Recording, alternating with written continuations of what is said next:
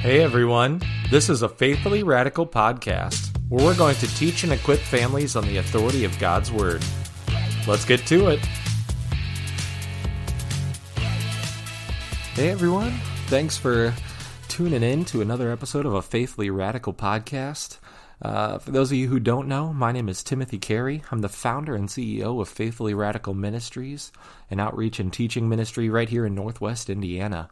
However you stumbled upon us, we're glad you found us. If you're on Facebook or Instagram finding our stuff, you can go ahead and always leave comments and suggestions or questions, anything you want in those. If you like what you hear, go ahead and hit subscribe on whichever app you're using. We are on most major apps at this point, so sorry, but once again, you're stuck just with me. My wife Jess was going to sit down with us again today, but she caught the flu, so that's terrible. If you guys could be in prayer for her about that, she's been feeling pretty under the weather and still has to go in and work a 24-hour shift, so that is going to be rough for her. But yeah, we have a topic we're going to talk about today. We're going to talk about faith and works, what that means, what it looks like. There's so many different opinions on it, thoughts on it. So yeah, I kind of wanted to break a little bit of that down for you, to kind of give us a good overview of what this kind of looks like, and start on the right path, on a biblical path of what this issue really means.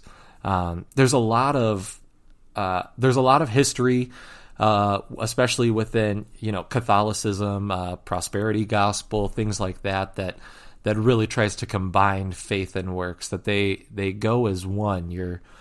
Your faith is only as good as your works. You have to do something to get God to do something for you. It's because you're not living your life well enough, or you're not saying this prayer. That's the reason God's not working for what you want to do.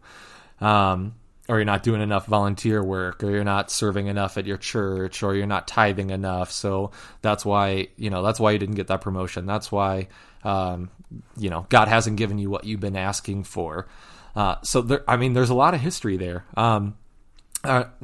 History within the Catholic Church, prosperity gospel, there's just a lot of content there. It seems like, prosperity gospel, preachers always end up on television and in specials and such like that, and are able to rope more people in that way. And so I want to kind of distinguish what we're looking at here. What is faith plus works? Do you need faith plus works? Where does works fit in with faith, and vice versa? So let's take a look at that. I grew up knowing a little bit about the faith plus works stuff. I have some family members who are deeply into the prosperity gospel. There was a great film about that came out recently called American Gospel, Christ Alone. If you haven't seen that yet, highly recommend it. Grab a copy. It's on digital also. It's a great film that kind of outlines that. And I don't really want to get too much into that. There is some good stuff to be said about that, especially from that movie standpoint. So where I want to more focus is why we need to believe what we believe, why we need to believe that we don't need faith plus works. We have Christ and Christ alone. We are saved by the blood of Christ. So let's take a look at what we're looking at here. A lot of people talk about needing works to be saved by God, to be converted into a Christian by God, that once you do these specific things, say these specific prayers, whatever it is, and it changes from sect to sect and prosperity gospel preacher to prosperity gospel preacher and things like that. But I want to open up with looking at a quote by John Piper, where he's discussing the difference between justification and salvation, which is a good distinction that we need to make. And he says it really well here. Justification is a point, like in geometry, a point where the Holy Spirit opens our blind eyes to see Christ for who he is and unites us to Christ by faith alone.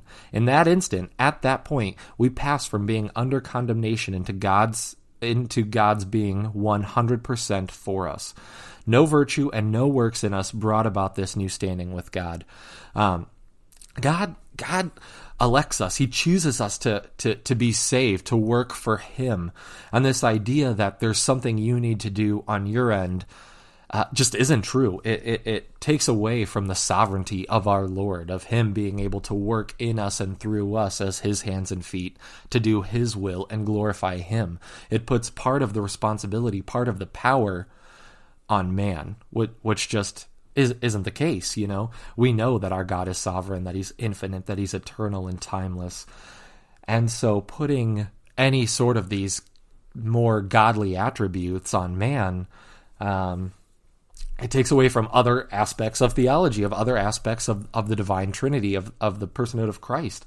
And so we need to be very careful thinking that there's something we need to do, that there's some action, some prayer, something that we need to do that would make God choose us, that would make God save us, because that's just not the case. John Piper also talks about our works being the necessary fruit of justifying faith, which confirm our faith and our union with Christ at the last judgment.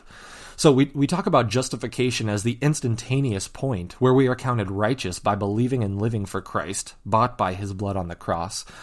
But when we talk about salvation and what our life looks like after conversion, after this point of justification, that's when the idea of works comes in. But we can't think that it has anything to do with us being justified by God. We see in Romans 8:30, and those he predestined, he also called. Those he called, he also justified. Those he justified, he also glorified. All of this is God's work in us. It's Christ's work in us. Works has nothing to do with you being saved by God, with God choosing you to be one of his elect who will do his good work here on earth.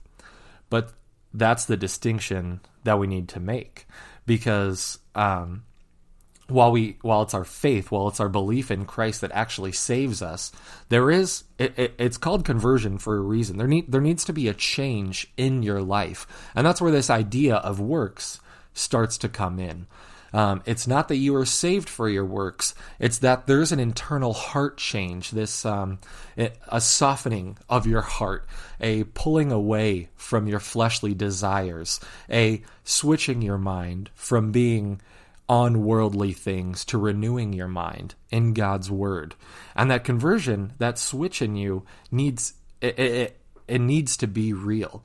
And it will manifest itself in these works of God, of God's love, of God's work here on earth.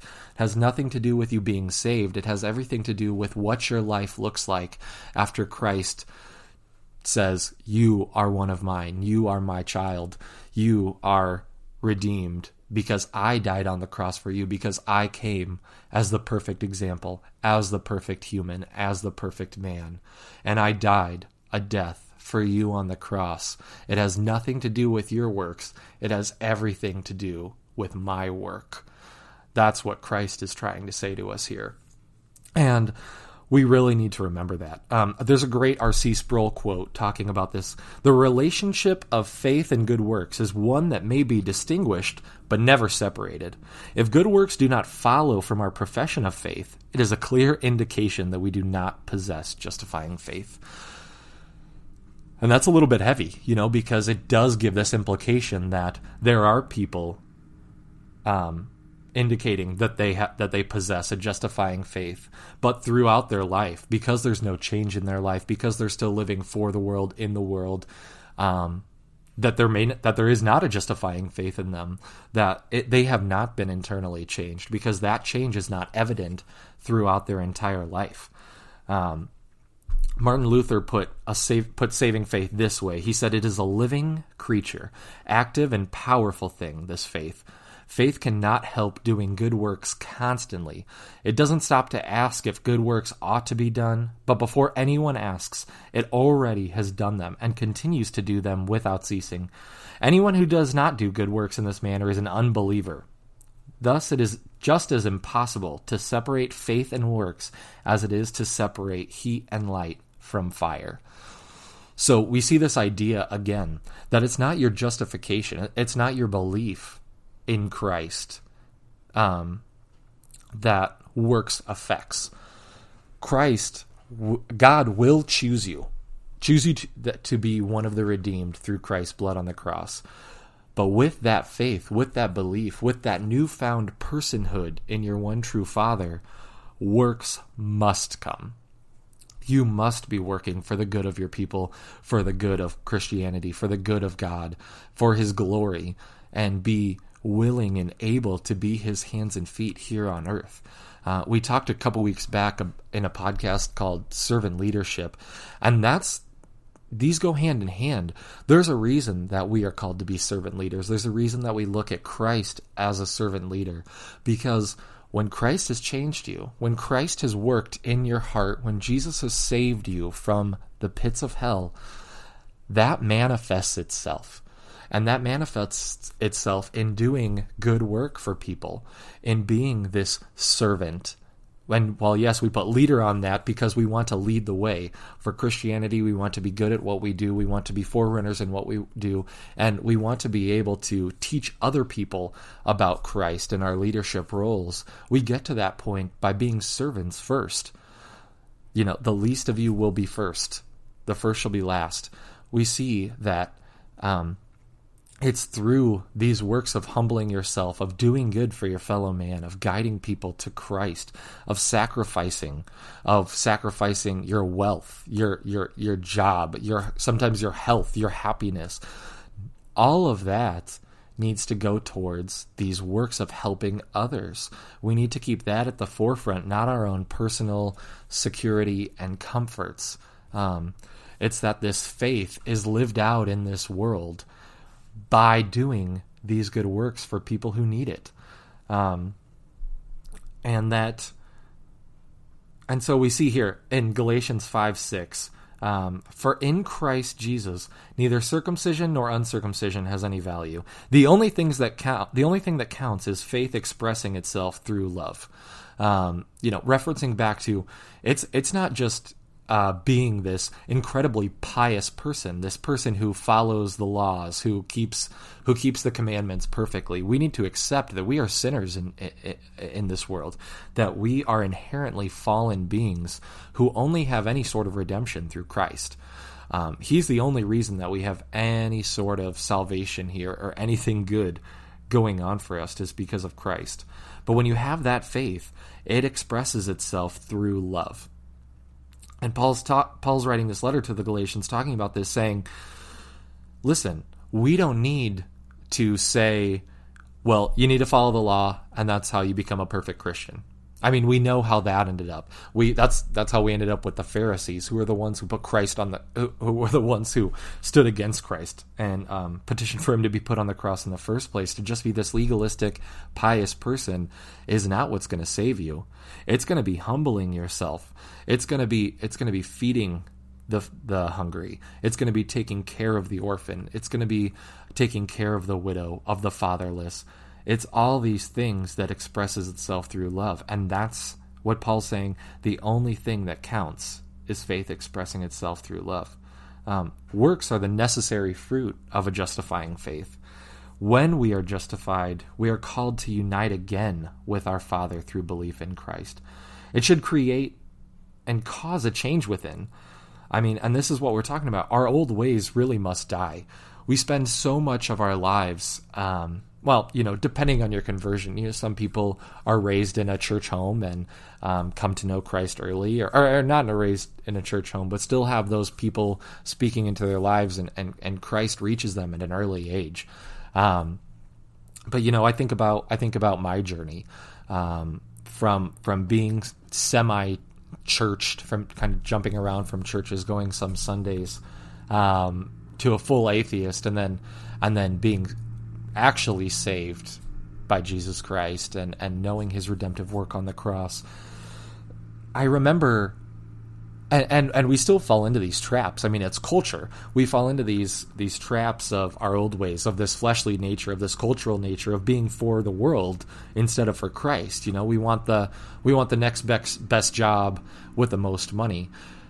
And is that for comfort? Is that for my own security? Because that's not what Christ called us to. Is it to do more good? Is it to give more away, which should be the reason we accumulate any sort of wealth, is to be able to give to those in need and provide for those without. And so we have these old ways where we think, well, we need more money because we need to be richer. Well, we have this car, but wouldn't it be nice to have a nicer car or a bigger house or keep it up? It's that whole idea of keeping up with the Joneses. I have to have the better things. I have to have the more power. I need to get into, the C-suite lounge so that I have the most power and it looks a little bit better and I can have a little bit more pride and earn a little bit more respect from my neighbors, from my coworkers.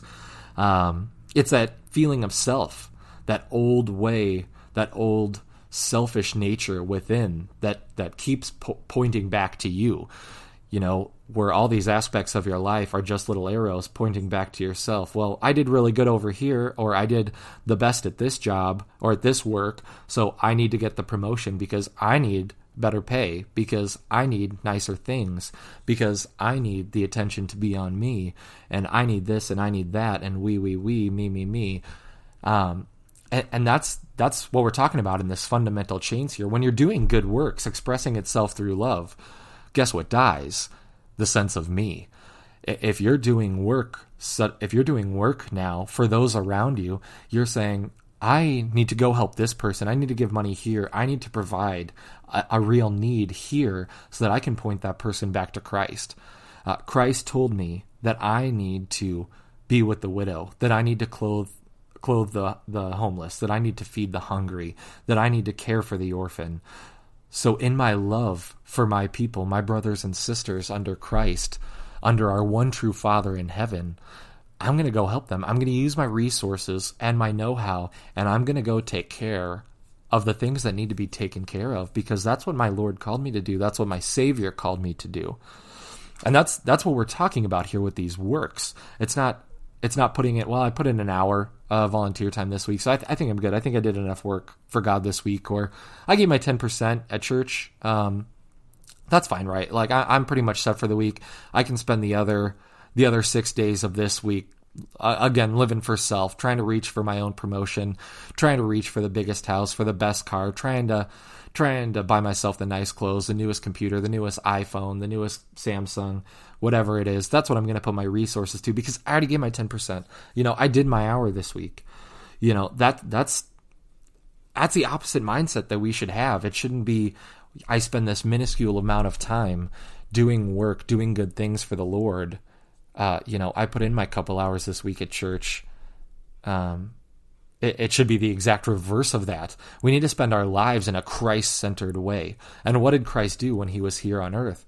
Healed the sick, took care of the poor, welcomed the prostitute, sat with sinners, sat with tax collectors, some of the worst thought of people of their day.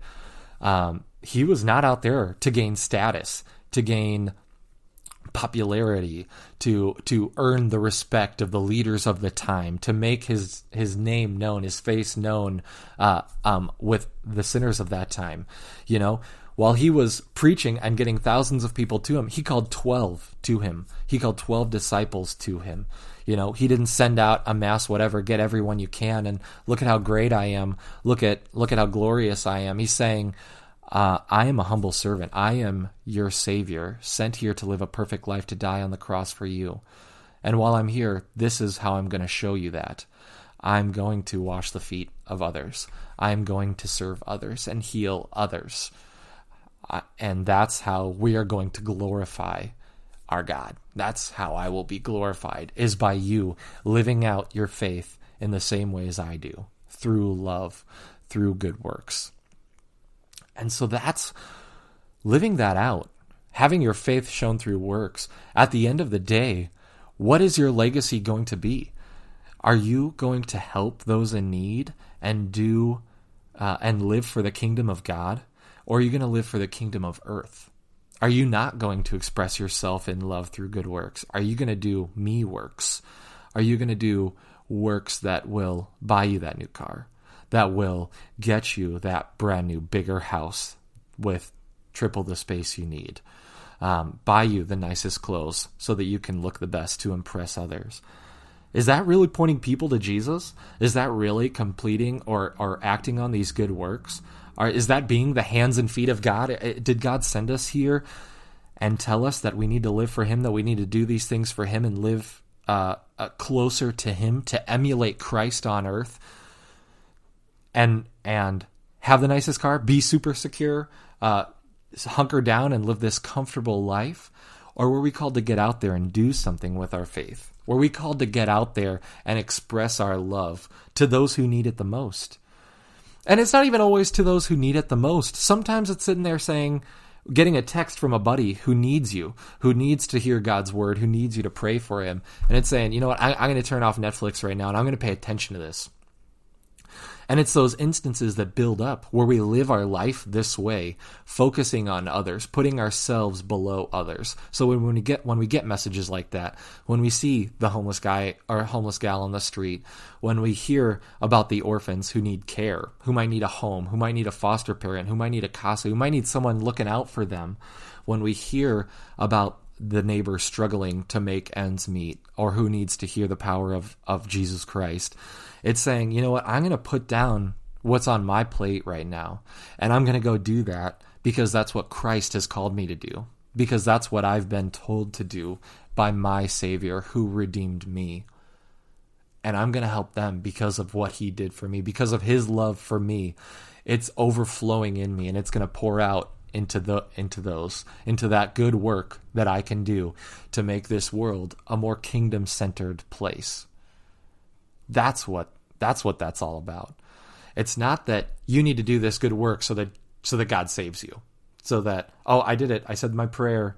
I'm good with you now, right, God? Like I can go back to living my life. I can go back to doing my thing. I asked for that healing. You're going to deliver it now, right? Because I had faith in that. No, it's that God calls you. God justifies you. He calls onto you. And you have been redeemed by the blood of Jesus Christ on the cross. And now your good works need to show that. Now the rest of your life needs to be lived as if Jesus Christ was tortured, killed, died, buried, and resurrected. As if all that were true. And that's unfathomable. Sometimes I think we hear it so much, it becomes routine. It becomes just another thing you got. Yeah, I know. Yeah, I died on the cross. I wear the cross around my neck, and I have some hanging in my home. Like, I get it. But the truth is, we need to realize how that actually is. We need to feel the weight of that, because it's once we understand what God did, how he sent his son to actually suffer, horrifyingly suffer for us because of how much he loves us, that's going to change how much we love other people. When we know our own depravity, when we know our own depth of sin, the other people aren't going to start. It's not going to seem like such a big divide between you. That maybe those people do need help. Maybe these are the good works that God's been telling you to do. Sharing the gospel with your neighbor, helping out your widowed neighbor, helping out your orphan neighbor, and meeting these very real needs in our own community in Christ-centered, gospel-focused ways. And I want to finally take a look at probably one of the greatest, one of the most thorough passages on this, one that people obviously go back to, because it says it all right here in James. It's James 2:14 through 22. I'm sure many of you know this. What good is it, my brothers and sisters, if someone claims to have faith but has no deeds? Can such faith save them? Suppose a brother or a sister is without clothes and daily food. If one of you says to them, "Go in peace, keep warm and well fed," but does nothing about their physical needs, what good is it? In the same way, faith by itself, if it is not accompanied by action, is dead. But someone will say, "You have faith, I have deeds." Show me your faith without deeds, and I will show you my faith by my deeds. You believe that there is one God? Good. Even the demons believe that and shudder. You foolish person, do you want evidence that faith without deeds is useless? Was not our father Abraham considered righteous for what he did when he offered his son Isaac on the altar? You see that his faith and his actions were working together, and his faith was made complete by what he did. That's amazing. I mean, we see there. I always love that point Even the demons believe that. I think we get so caught up thinking we can say we believe in Jesus, or we get behind so many people because they're claiming to believe in Jesus. And then he shoots it out right here. Even the demons believe in Jesus. That doesn't mean you want to be like them, just sitting there saying you believe in Christ with nothing to show for it, only deception, earthly focus, selfishness. Works is not what causes the Lord to call on us. That's by faith alone. But after the Holy Spirit is dwelling within us, it should and will cause a fundamental and foundational change within us that causes us to live for the will of our Lord. It's not enough just to say, Christ Jesus, I believe in Christ Jesus. Once Christ has entered you, which is by no choice of your own, that's when your good works will start flowing out. That's when the Holy Spirit will fill you up and overflow into this world around you. And you'll start seeing real change within yourself. Yeah, guys, that's been weighing on my heart a little bit recently. I hope that it's helpful for you. Again, like I said on the last episode, this is obviously a brief kind of overview of the whole topic of works and faith. And I encourage you to please look more. I am hoping some of these talks and these conversations are spurring you to learn a little bit more about your faith and why you believe what you believe. There's some great books out there on this kind of stuff. Like I said, there's a newer film out called American Gospel, Christ Alone. If you haven't seen it yet, go ahead and watch that. It's truly amazing. Yeah, guys. Like I said, please keep Jess in your prayers. She has had a good fever, and she's having to work a 24-hour shift right now. And let us know if there's any ways we can be praying for you guys. You can always reach out to us. We have a contact us section on our website, or you can reach out through Facebook or Instagram. We have all of our contact information there. Last time I'll plug this because it's happening on Sunday. Genesis movie event. If you live in Northwest Indiana, come to it. It's going to be awesome. It's at Washington Evangelical Free Church in Valparaiso, Indiana at 6 p.m. this coming Sunday, April 7th. Equip yourself in the Bible. And this is going to cover the book of Genesis, the first part of the book of Genesis. Great CGI, and I'm kind of a cinephile, so I'm not just saying that trying to plug the movie. When things have bad CGI, I click it off. Like, this is not that. They did this really well, and it's interwoven with PhD interviews to make a fully complete point on why we can lay our foundation in biblical authority. We love you guys. Please pray for us. We'll pray for you. Thanks.